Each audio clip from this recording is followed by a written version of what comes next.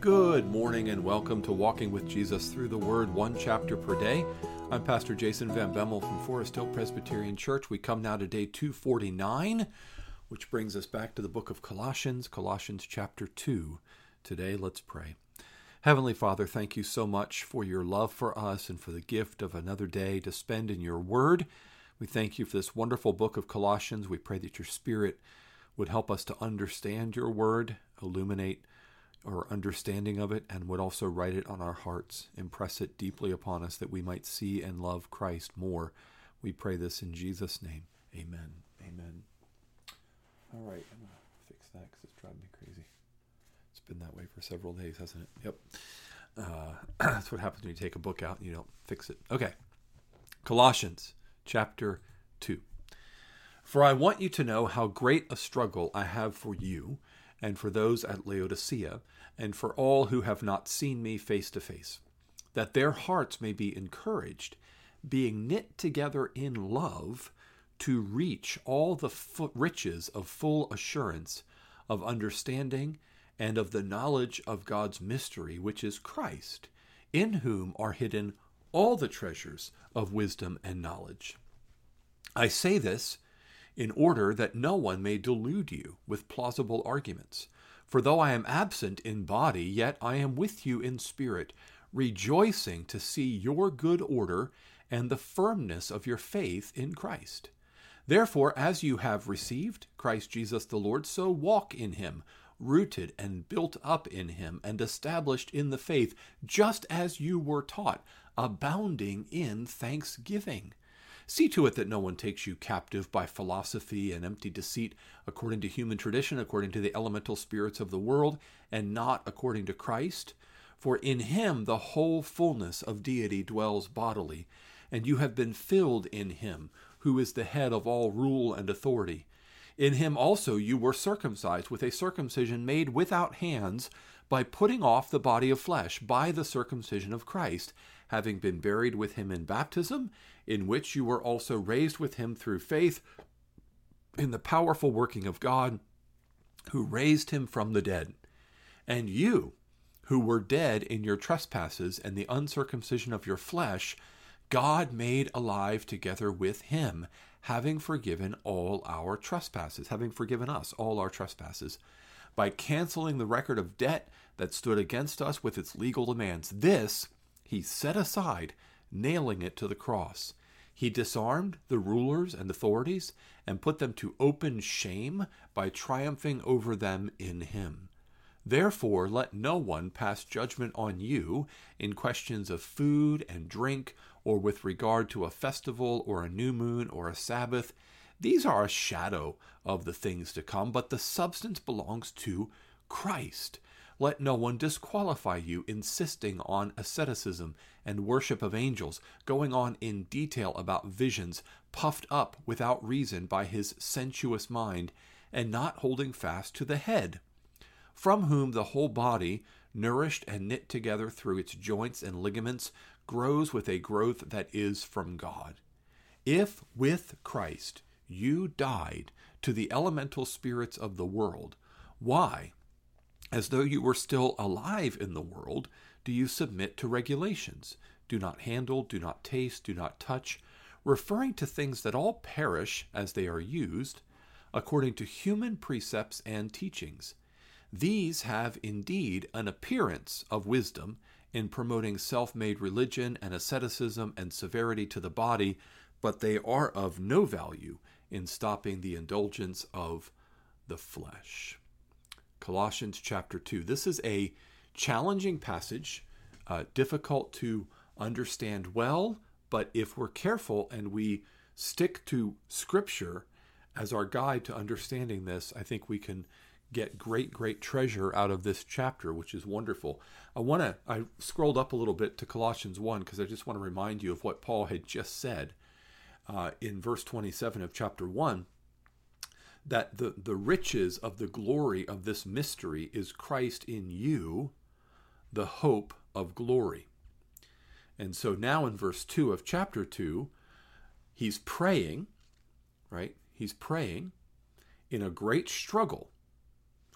Paul is earnestly praying with a great struggle. Now, what's he praying for? Is he praying for somebody to be healed of cancer? Is he praying for someone to get a new job? No, he's praying earnestly that their hearts may be encouraged and knit together in love to reach all the riches of full assurance and understanding, the full assurance of understanding and the knowledge of God's mystery, which is Christ, in whom are hidden all the treasures of wisdom and knowledge. So the bottom line of this is the mystery of God, kept hidden for ages past, but revealed now in the gospel, is that Christ is God made flesh, Emmanuel, God with us, and that by the Holy Spirit, Christ is in us and the hope of glory. And what Paul desires for the Colossians, and for every Christian, he says he prays it for the Laodiceans and for all who have not seen me face to face. He would be praying it for us, since we never met the Apostle Paul or saw him face to face. This is his earnest desire for all Christians, is that our hearts will be encouraged, that we will be strengthened, we will have comfort, we will have courage in our hearts, knit together in love. How does that happen? Well, that happens when we are filled with the Holy Spirit, when we know Christ more and more, that we reach the riches of full assurance of understanding and the knowledge of God's mystery, which is Christ. In other words, we know Christ more and more. We love Christ more and more. Our hearts are knit together in love from Christ, in Christ, for one another, together as the church. The more robustly, the more deeply and authentically a Christian community, a church, is Christ-centered and Christ-rooted, the more we grow in our assurance of God's love for us, in our understanding and our knowledge, because all the treasures of wisdom and knowledge are in Christ. So we grow in understanding, how did God make this world? What is God's plan for this world? Where do we fit in? What is God's will for my life? What is my calling? How am I to live? What am I to love? What am I to hate? What am I to value? What am I to shun? What am I to pursue? All of this comes to us the more we know and love and grow in Christ. The danger is that we would become deluded with plausible arguments, that someone would come in with sophistry, with sophisticated arguments in favor of false teaching, and would lead us away from this deeply rooted, robust Christ-centeredness. The firmness of our faith in Christ is what causes Paul to rejoice. And that's what he wants us to grow in more and more. And so, he says, as you have received Christ Jesus the Lord, so walk in him, rooted and built up in him, established in the faith, just as you were taught, abounding in thanksgiving. Sometimes in the Christian life, we think, okay, I get the whole Jesus thing. He died for my sins are forgiven, he's the Son of God, he went into heaven, he's coming again. I get it. I get the whole Jesus thing. I feel like I need something more. I feel like I need secret knowledge or insight into what is God really up to in the world. And if the answer is he's up to Christ. Christ is the plan for the ages, the plan for the world, the gospel of Jesus Christ for the winning of the lost out of every tribe, tongue, people, and nation to the obedience of faith that comes through Christ. And we say, well, yeah, but there's got to be something more. I mean, there's got to be some hidden agenda. There's got to be some secret knowledge. There's got to be some, and it's no. One name that this false teaching was given in the early days of the church was called Gnosticism. And Gnosticism comes from the Greek word gnosis, Gnosis, gnosis, which if you replace the G with a K, you get know, K-N-O-W, right? Know, knowledge, knowingness. And that's exactly where our word to know comes from. It comes from this Greek word gnosis. And so it was this teaching that there are secret things of God, hidden things of God that you can search out if you understand the right way to read Scripture, which isn't the plain meaning of the text in its context, but it's rather the hidden secret codes that are there. If you understand these things, and this is where people come up with trying to predict when Jesus is coming back again. This is where people try to come up with what is the mark of the beast and how can we be aware of it. This is when people come up with, what is the secret to this powerful lifestyle? What are the exact words you need to say? All this stuff is Gnostic. A lot of conspiracy theories are driven by a form of Gnosticism. It's the idea that we're the ones who really know what's really going on. You see, really, there's this conspiracy between this group and this group and this group, and what the world's being fed is a bunch of lies, but we're the ones who are in the know. That's that same spirit of Gnosticism that says there's got to be a secret knowledge. Well, Paul tells us repeatedly, Christ tells us repeatedly, the Scriptures tell us repeatedly, what is the mystery that the world doesn't get? What is the secret knowledge that the world doesn't understand? It's not hidden. God's revealed it.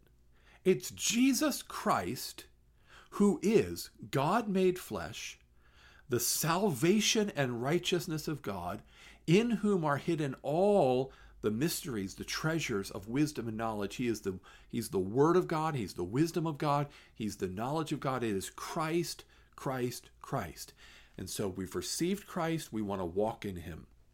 We want to be rooted in Him. We want to be built up in Him. The alternative is that we get taken in by deceitful things. Now,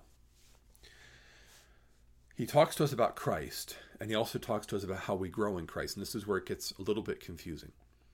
For in Him, the whole fullness of the deity dwells bodily. Got it. Christ is God in the flesh. And you have been filled in Him, who is the head of all rule and authority. If you are in Christ by faith, united to Christ by the work of the Holy Spirit, you're in Christ. And that means if Christ is in you, you are in the one, right, in whom there's all the fullness of the deity and who's the head of all rule and authority. That's a pretty high privilege. I am united to the one in whom there is all wisdom and knowledge, in whom the fullness of the deity dwells in bodily form, and who is the head of all rule and authority. In Him you were also circumcised with a circumcision made without hands, by putting off the body of flesh by the circumcision of Christ. So this is talking about what Christ has done for us and what Christ has done in us. And you got to be careful.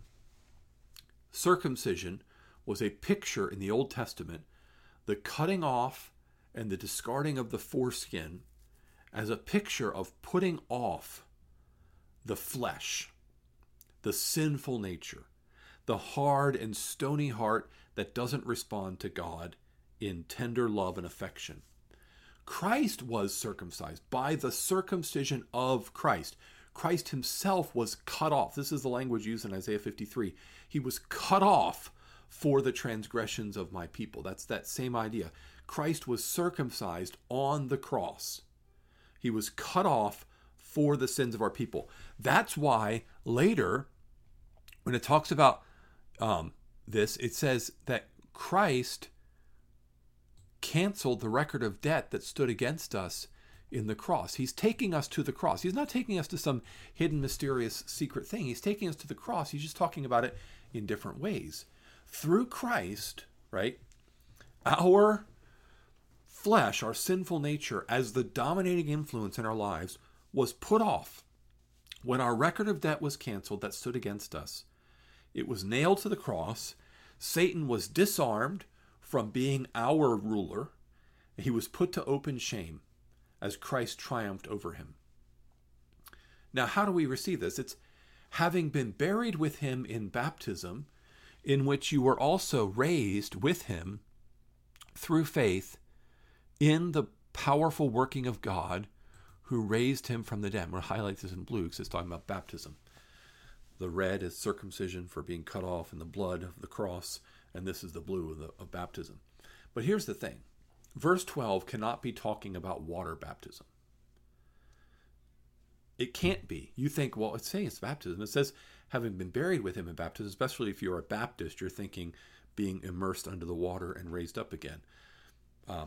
That's a whole nother story, but this isn't talking about water baptism at all, because this is something that is done without hands, and this is something that unites us to Christ in such a way that the body of flesh is put off, and that we are made in Christ. We're made in Christ, we're filled in Christ, we're united to Christ.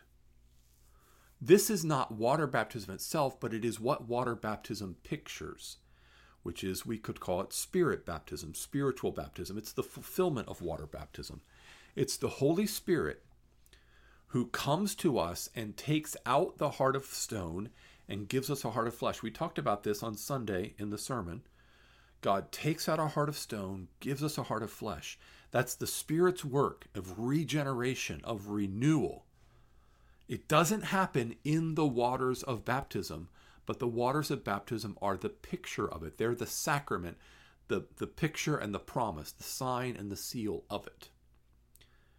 And so, we know it's not water baptism because it's a circumcision made without hands. And think about it, if it was water baptism, that would mean that everybody who had ever received water baptism would truly be united to Christ, would truly have been born again, have the body of flesh put off, would be an eternally secure child of God, having everything in Christ. Is that true of everyone who's been baptized? It doesn't matter if you're talking about infant baptism or believer's baptism. It's not true of everyone who's been baptized. It's just not. Could even say that, well, a substantial number, if not the vast majority of people who receive water baptism don't ever receive the fulfillment of that. Just as in Israel, those who received the sign of circumcision often never received what circumcision was pointing to, which was heart circumcision, which is the same idea. Being born again, having your heart of stone taken out and replaced with a heart of flesh. But for those of us who have had that, and it's the work of the Holy Spirit, it's without hands, it's we are united to Christ by the Holy Spirit working in us, baptizing us into Christ by the Spirit, pictured in water, fulfilled by the Spirit. And then you see you were dead in the trespasses and the uncircumcision, but God made us alive together with him in this baptism. Right? This is part of what God does in this baptism, which again is not water baptism. It can't be water baptism, or else water baptism itself would save people, and then what we would do is just go around baptizing people. But Paul says in 1 Corinthians, I wasn't sent by God to baptize you, but to preach the gospel, which means the preaching of the gospel and the believing of the gospel is the key matter for salvation, not water baptism. Water baptism is a good picture of this, but one of the problems that's been made throughout the history of the church is to confuse the picture with the reality, and that's called sacramentalism. Sacramentalism is where you take the picture, baptism, water baptism, and you confuse it for the reality, spirit baptism, being born again, being regenerated, being given a new heart, being cleansed of our sin and being united to Christ by the Holy Spirit. You confuse those two things and you think that that happens in water baptism, which the Catholic Church teaches, what the Lutheran Church teaches, what some of the Anglican Church teaches. That's not what happens. It happens when that sign is fulfilled in spirit baptism. He says, therefore, don't let anyone pass judgment on you regarding questions of food or drink, or with a festival or a new moon or a Sabbath. In other words, he's saying, don't go back to the types and the shadows and the anticipations of the things that are merely physical and that aren't actually powerful for changing your heart. All of these things, do not handle, do not taste, do not touch, all of these external things. We human beings are so good at external religiosity. Give me the list of rules, tell me to keep them, that way I can know I've done my job and I can say, duty completed. No. Because we're not our own Savior, are we? It is Christ who is our Savior. He's the fullness of God in human form. He's the treasure of all wisdom and knowledge. He's the forgiveness of all of our sin. He's the canceling of the record of debt that stands against us with its legal demands. He's the triumph over the enemy of sin and Satan and our flesh and the world and death and hell. They've all been defeated and conquered forever by Christ. Not by you and what you do, not by me and what I do, but by Christ. And that's why the key issue is, do you belong to Jesus by faith? Are you growing in your knowledge of and love for Jesus? Is the Spirit deepening you, your rootedness, your establishedness in Christ? Or are you looking around thinking that there's something else you're missing out on, some religious duty, some diet, some festival, some feast, some ceremony, some ritual, some self-righteousness that you need in order to make up for what you lack? If you have Christ, you don't lack anything. You just don't know the fullness of what you have, and so you should grow in that knowledge and understanding. Well, that's all we have time for. We've gone long again. So let's pray and ask the Lord to help us to write these things deep in our hearts. Father, thank you for the truth of your word. It is full of life, and that life is all found in Christ. It's so simple, and yet Christ is not simple. Christ is deep, rich, treasure, fullness, power, forgiveness, life. It's all found in Jesus, our Savior. Help us to be satisfied with him. Help us to meditate on him. Help us to grow more deeply in him. For we need him and him alone. We pray this in Jesus' name. Amen. Tomorrow we're going to be going back to Deuteronomy for chapter 7. Hope you have a blessed day in the Lord.